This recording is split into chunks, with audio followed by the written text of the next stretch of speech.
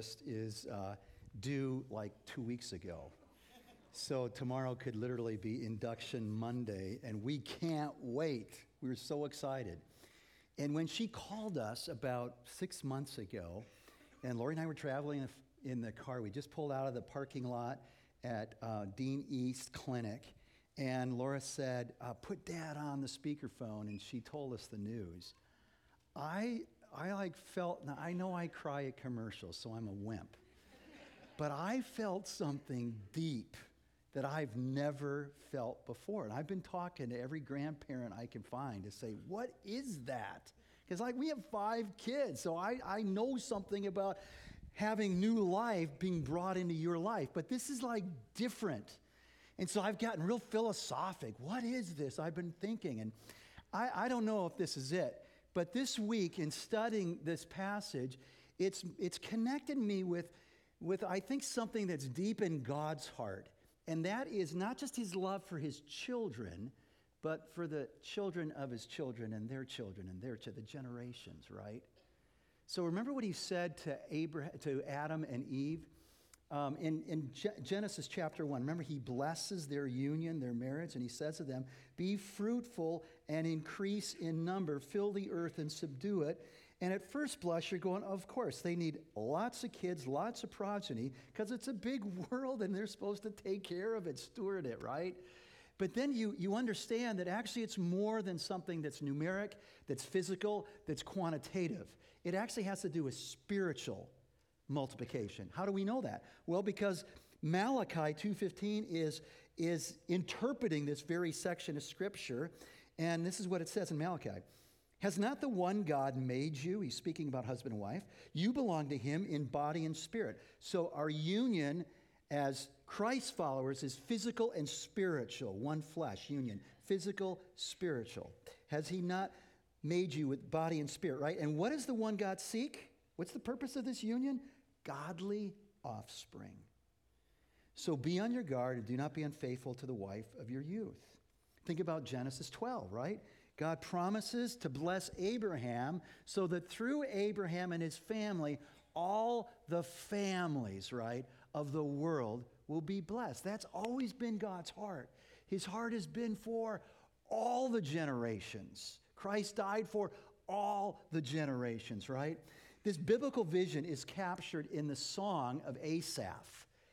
It's recorded in Psalm 78, verse 4. We will not hide them from their descendants.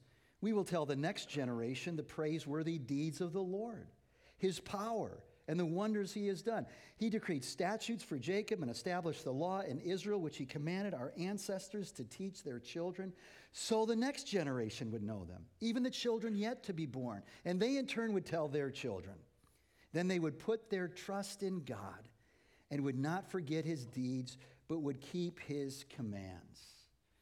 And so in the storyline, this is passing on Adam and Eve to their kids, Moses to the people of Israel, Joshua now at the end of his life, he's passing the baton, so to speak. And he writes these words we have in Joshua 24. Now fear the Lord and serve him with all faithfulness.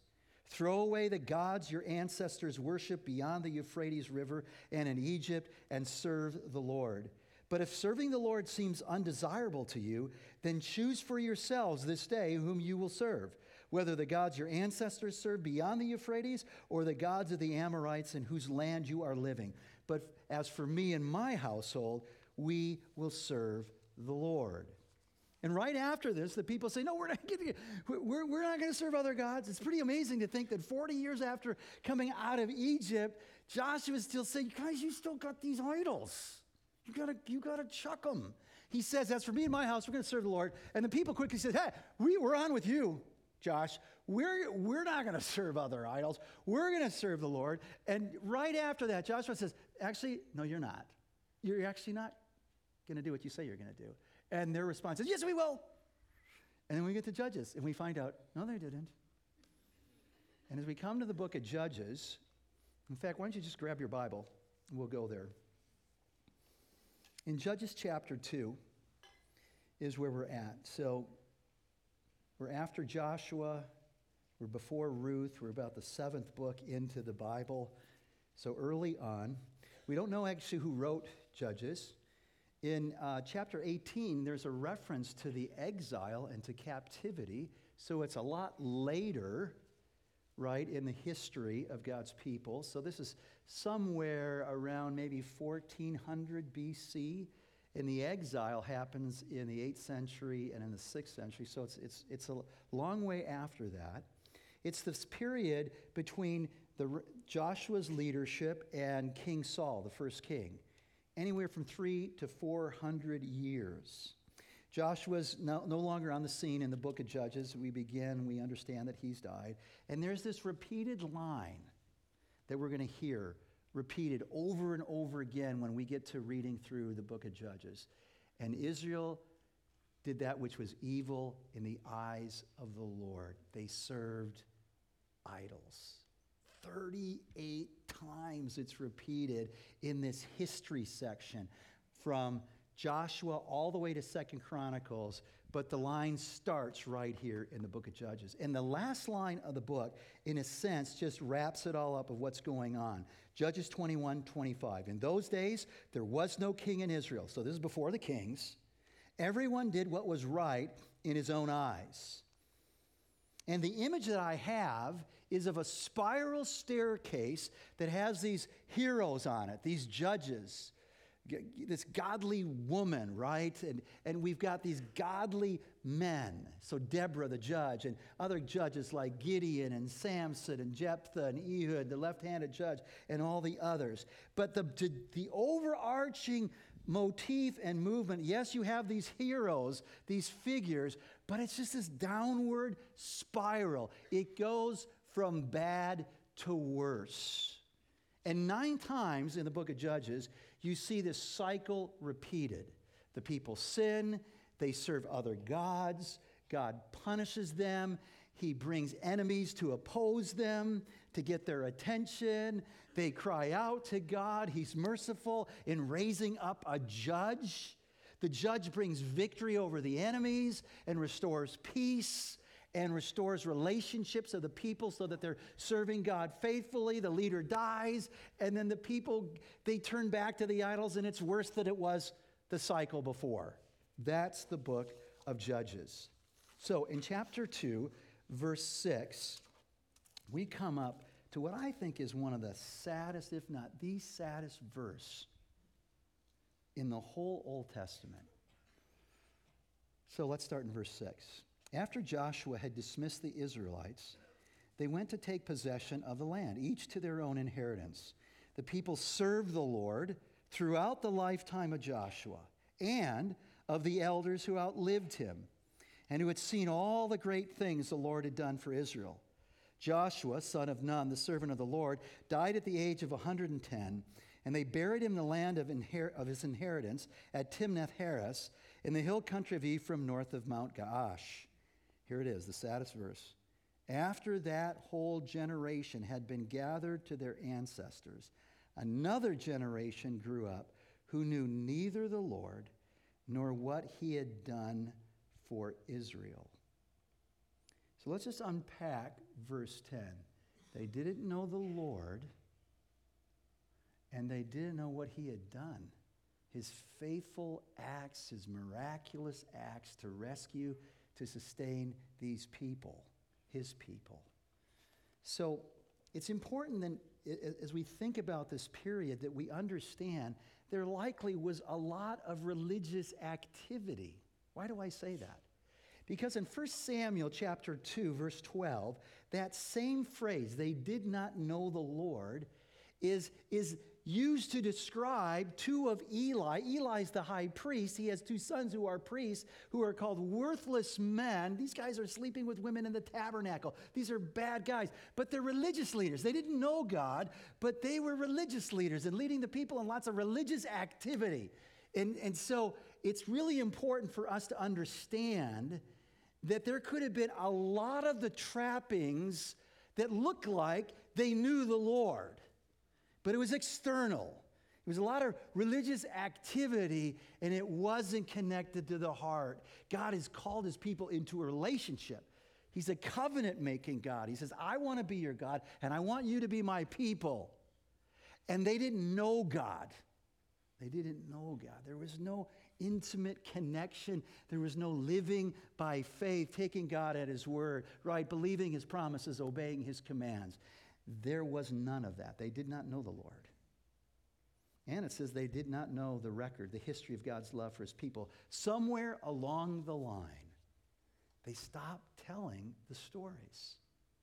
Somewhere along the line, I don't know what happened with Passover, which is just this huge picture in a meal, right, of the bread, the flatbread, and the lamb and the cups of God's delivering grace and his salvation power for his people. They stopped telling the stories, so they didn't know that their God was their creator, their redeemer, the faithful God who keeps all his promises, a just God who punishes the guilty, a merciful God who forgives wickedness, rebellion, and sin. They forgot the stories of his provision of the manna every day for 40 years, the quail, the water from rocks and other places, the clothes and the sandals that never wore out over 40 years. They did not know what God had done. So verse 11 says, here's what happened next. Then the Israelites did evil in the eyes of the Lord and served the Baals. These are the practical, real close idols of the day, of the land, of their neighbors. They served the Baals. They forsook the Lord. They turned their back on God, the God of their ancestors who brought them out of Egypt, the God who saved them. They turned their back on him. And they followed and worshiped various gods. Not just Baals, but all kinds of gods. The gods of the peoples around them. They aroused the Lord's anger because they forsook him and served Baal and the Ashtoreths. And so we ask, how does that happen? How does the book open with the people served the Lord during the time of Joshua's leadership? And then the very last line of the book says, and everyone did that which was right in their own eyes, and Israel did evil in the eyes of the Lord. How does that happen? How does it go from a generation that's following God to a generation that doesn't even know who God is? There is no relationship with God. They have no memory of how God has broken into real-time space history on their behalf to declare who he is and his great love and purpose for them. How does that happen? And I'd like to suggest that there's 3 words that we find in the Word of God that tells us a little bit of how it happened. The first word is compromise. The second word is negligence, or we could call it parental neglect. The third word is indifference.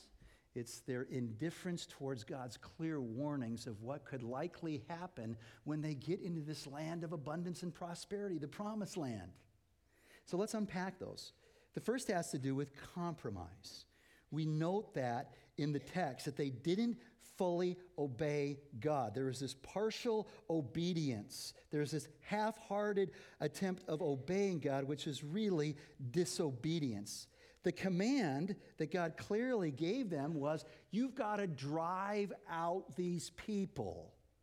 This is describing what happened in that day, not what is to happen in our day. He says, I want you to be an extension of my judgment against these wicked people, and you are going to drive them out as an extension of my justice. And it's not because you are a righteous, godly people. In chapter 9 of Deuteronomy, he says, it's not because of your righteousness or your integrity that you're going to take this land. It's because I made a promise to Abraham to give this land. I'm going to be faithful to it. And so I want you to drive these people out. And in driving these people out, I'm going to protect you from their idolatry, from their wickedness, because they're going to lead you astray if you live with these people. You're just going to assimilate, accommodate, compromise, and forsake me and look to other gods. And chapter 1 of Judges makes it clear, as they moved into the land, they didn't drive out all the people. In fact, from verse 27 all the way through 35, it's one tribe after another where we see this phrase where it says, this tribe failed to drive the ites, the people out, the Jebusites, the Hittites, the Perizzites. All these people were supposed to be driven out of the land. They didn't do that. Rather, it says, they conscripted them as slaves. So the very thing they were to drive out of their lives, they said, no, I'm going to actually own this thing, control this thing. They're making a deal with God. I know what you said, but you know what? We think we could use a little extra manual labor because we got all these fields and vineyards and orchards, and you know, we're going to build these cities now to greater heights, and this would be really helpful. And you know, maybe they're hearing and remembering all that happened in Pharaoh's Egypt and how, you know, that manual labor thing, that works out pretty good. Compromise. So what happens? What happens when a generation looks at the generation ahead who's leading a life of half-hearted, partial obedience? What does that look like when your dad or your uncle or a leader in the church says the right things, but you see him the rest of the week? You see how what they say and what they do don't line up. You go, this is phony. This is hypocrisy.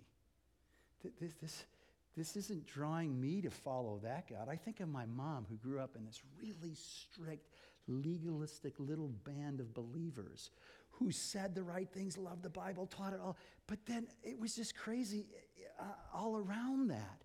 And she's got a family of 8 brothers and sisters, and like most of them just walked out. This is a charade. This is phony. This is bogus. This is broken. The generation looking at that, they smell that. That's what I loved about working with junior high and high school kids. They smell that. And it's one of the hard things about being a parent of 5 kids. You can't get away with it. They smell it. They know it. Right? But compromise leads a generation to not knowing God, not wanting to know God, not knowing about his power, not just in the past, but seeing it in the life of your parents and grandparents. You see? Compromise. Then there's another clue, and it comes out of Deuteronomy 6. And we call this negligence. We can call it parental neglect. But, you know, you may not be a parent, and it would be really easy to go, it's not about me. But let me just say, there's a generational responsibility. You know, we've heard the phrase, it takes a village. And I don't know what you think about that, but the biblical account is saying it's our responsibility, not just mom and dad's responsibility, to raise up another generation who knows and loves God with all their heart. So here's the teaching and the principles in Deuteronomy 6. And we're going to unpack here the issue of negligence. And in Deuteronomy 6, we're also going to see the whole thing of indifference towards warning. So Deuteronomy 6, this is like one of the most helpful passages to give us clarity as parents and grandparents what we ought to be about. What is priority for us as we think about the next generation. That's true for you as you're a small group leader for high school kids or a leader in our children's ministry. This gives clarity of what's important. So here's how it goes. Verse 1, these are the commands, this is Deuteronomy 6. Decrees and laws the Lord your God directed me to teach you to observe in the land that you are crossing the Jordan to possess, so that you, your children, and their children after them may fear the Lord your God as long as you live by keeping all his decrees and commands that I give you, and so that you may enjoy long life. Hear, Israel, be careful to obey, so that it may go well with you, and that you may increase greatly in a land flowing with milk and honey, just as the Lord, the God of your ancestors, promised you. Hear, O Israel, the Lord our God, the Lord is one. Love the Lord your God with all your heart, with all your soul, and with all your strength. That's priority 1. That's priority 1 for John and Laura when that baby boy comes into this world. And there's so many other good things that we can chase, and we lose our way. It's great that they've got, you know, a great group of friends. It's great that they're a great athlete. It's great that they're a great artist. But what's greatest is that they would know and love and serve and find their security and purpose in life through their relationship with God through Jesus Christ. That's priority 1. So how does it happen? Well, listen to the principles here. These commandments that I give you today are to be on your hearts. So here's how it happens. You cannot impart what you do not possess. You cannot be saying, oh, I want my kids so much to love Jesus, and you don't love Jesus. I want my kids to be sold out for Christ, and you're not sold out for Christ. You cannot impart what you do not possess. The first principle is, the commands I give you today are to be on your heart, mom and dad, on your heart, generation, right? Impress them then on your children. Talk about them. When you sit at home and when you walk along the road and when you lie down and when you get up, wherever you are, whenever you're doing it, right? Morning, noon, evening, whatever it is, talk about loving God with all your heart. Tie them as symbols. Remind them as they visually see these symbols on your hands and bind them on your foreheads. Write them, carve them in the door frames of your house and on your gates so to it'll be carved in their own architecture of their hearts. That's how it happens. We love God, and we keep it at the center of our conversations. You go, well, that's easy, you're a pastor. It's not easy. It's not easy. And so the fact is that this generation grows up and they don't know the Lord and they don't know what he's done, is there's been this whole negligence here. They didn't have the law in their hearts. They weren't keeping it central to the conversation in all of life. And so this generation is lost at this point. So that's neglect. And then there's the last one, it's indifference. So it goes on to give us warning. In verses 10 through 14, when the Lord your God brings you into the land he swore to your fathers, to Abraham, Isaac, and Jacob, to give you a land with large flourishing cities, you did not build, houses filled with all kinds of good things you did not provide, wells you did not dig, and vineyards and olive groves you did not plant. Then when you eat and are satisfied, be careful that you do not forget the Lord, who brought you out of Egypt, out of the land of slavery. Fear the Lord your God, serve him only, and take your oaths in his name. Do not follow other gods, the gods of the peoples around you. And so the people and judges are now living in the land. They're in these houses that are full of stuff that used to belong to the ites.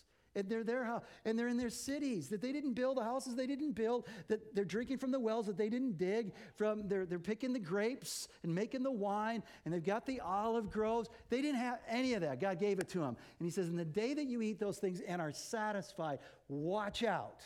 Be careful. The danger is you're going to forget God because you don't think you need God because you got everything. In times of success, in times of prosperity, be careful that you don't forget the Lord. What happened happens today.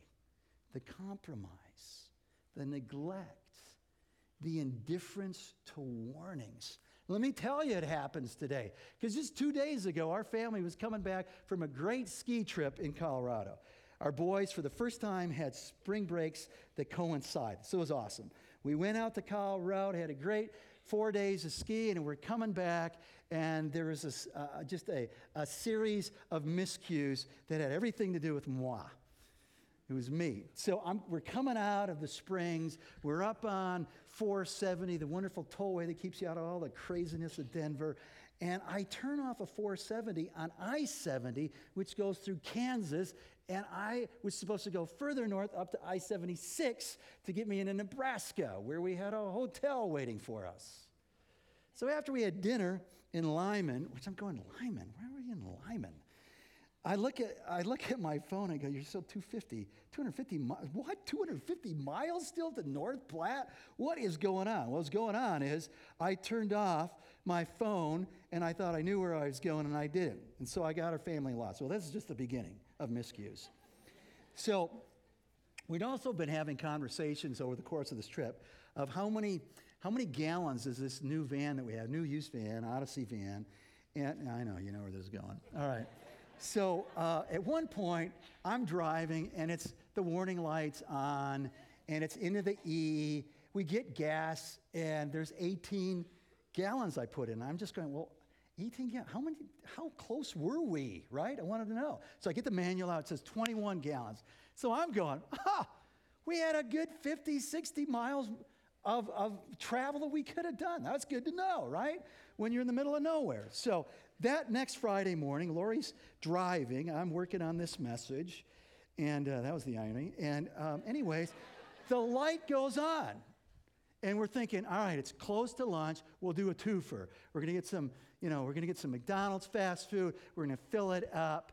And Lori's going, man, and we're kind of in the middle of nowhere here. And I think we're in Nebraska. I don't know where we were. We're in Nebraska. And the light's on. Lori's getting nervous. And I'm in the next seat, right? I'm looking over, and it's still, the light's on. I see that.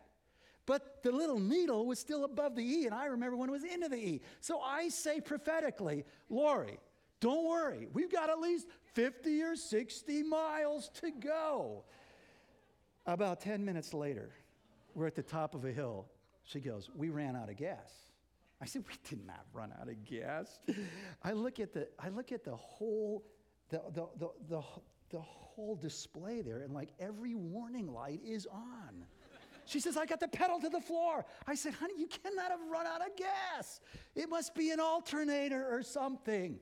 She's laughing. She goes, I ran out of gas. But it wasn't funny. We're on I-80. Trucks are flying by at 80. And Lori creeps to the, I'm thinking in my mind, this is going to be so beautiful. We're at the top of a hill. There's an exit not too far. And have you ever done that where you just coast in to the gas station? It's like awesome. I was thinking this is going to happen. This is going to happen if we are indeed out of gas, which I wasn't sure we were. Well, we didn't do that. We ended up on I-80. Trucks flying. It's a pouring rainstorm. We call up 911. They give us Gary, the trucking guy's number. I said, Gary, I think we're out of gas. He says, okay, I'll bring my pickup and I'll just bring some gas. I said, just in case it's not the gas, because I was hoping it wasn't, just bring the tow truck. So he brings the tow truck, and I meet him out in the pouring rain. And I said, where's the gas? He said, well, I thought you just wanted to be towed. I said, well, at this point, let's just get off this highway because this is really dangerous. So he's got one of those flatbed tow trucks. So he drops that thing down. He changes up. And I'm thinking, so where are we going to sit? He says, well, I only got room for two.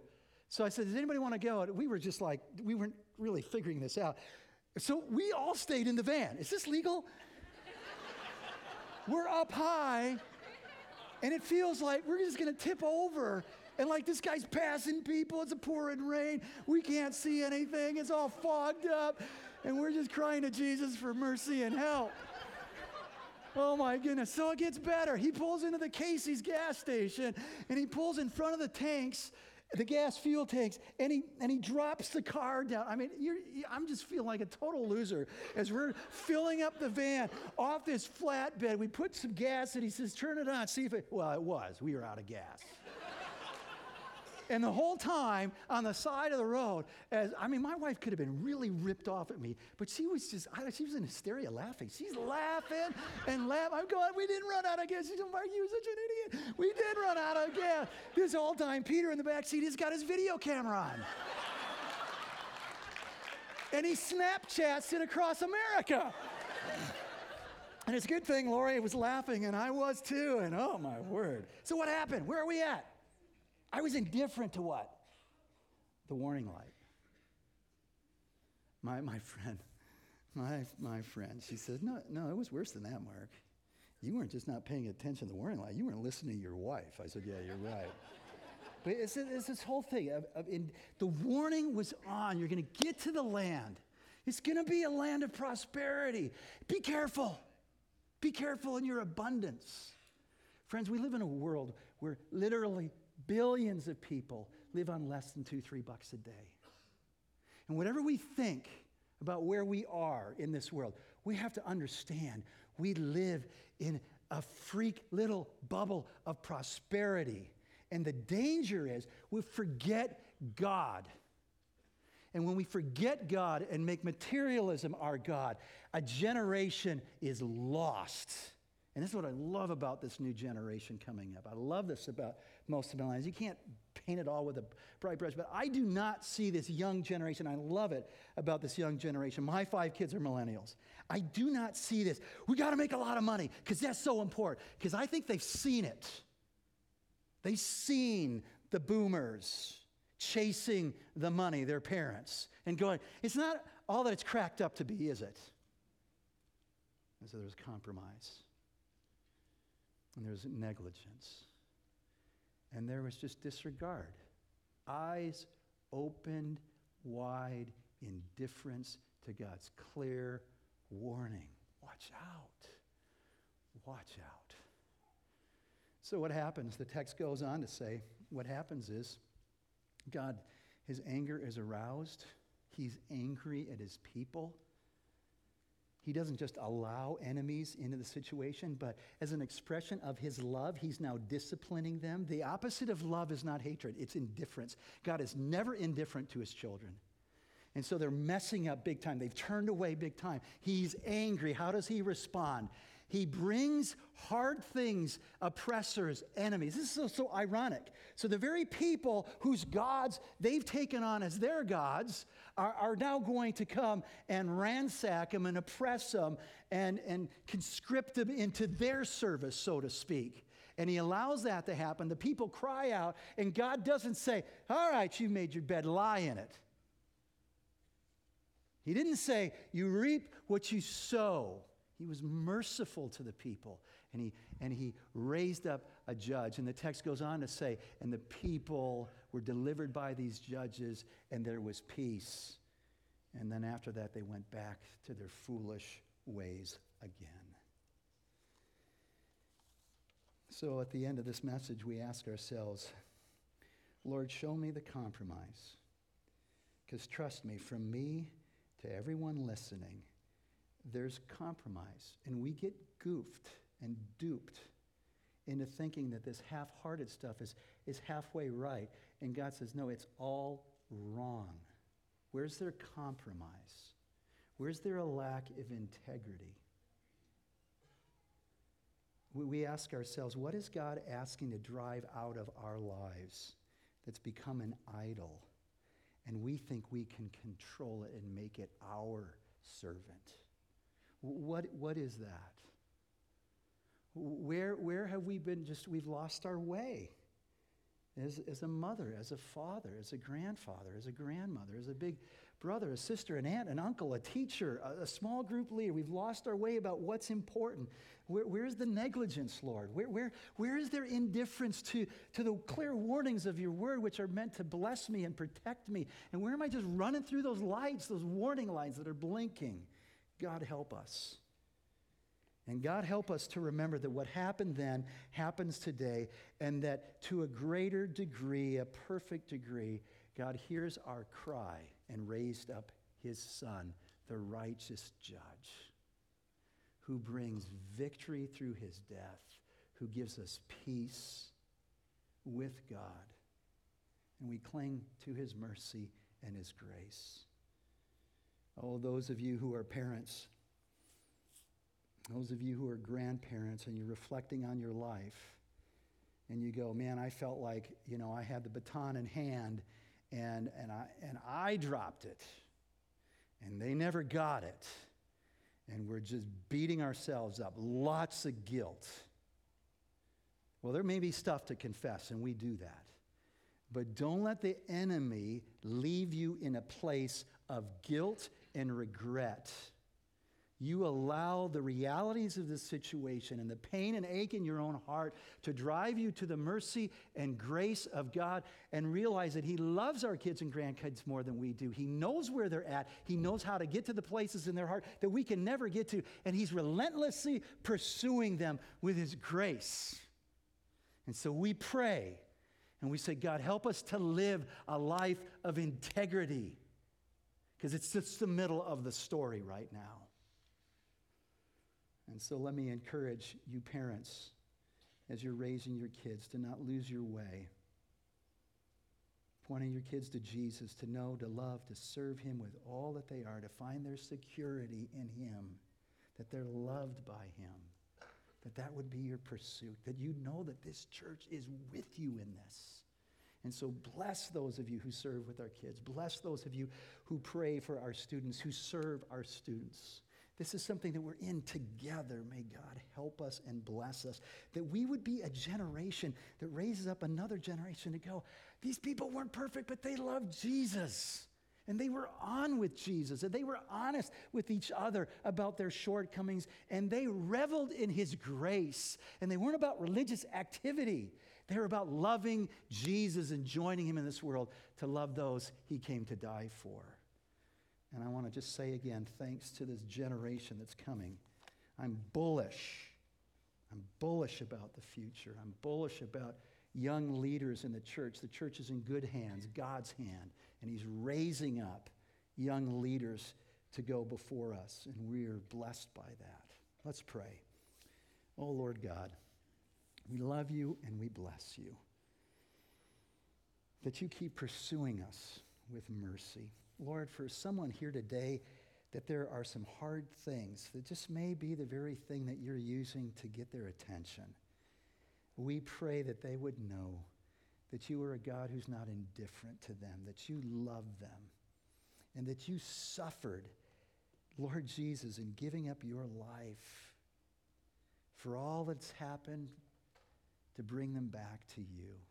Oh, Lord Jesus, show us the failings of our own heart. We want to lean on you wholeheartedly. We want to be a church that blesses the kids of this church, the grandkids of this church, the kids of this community. Help us, Lord,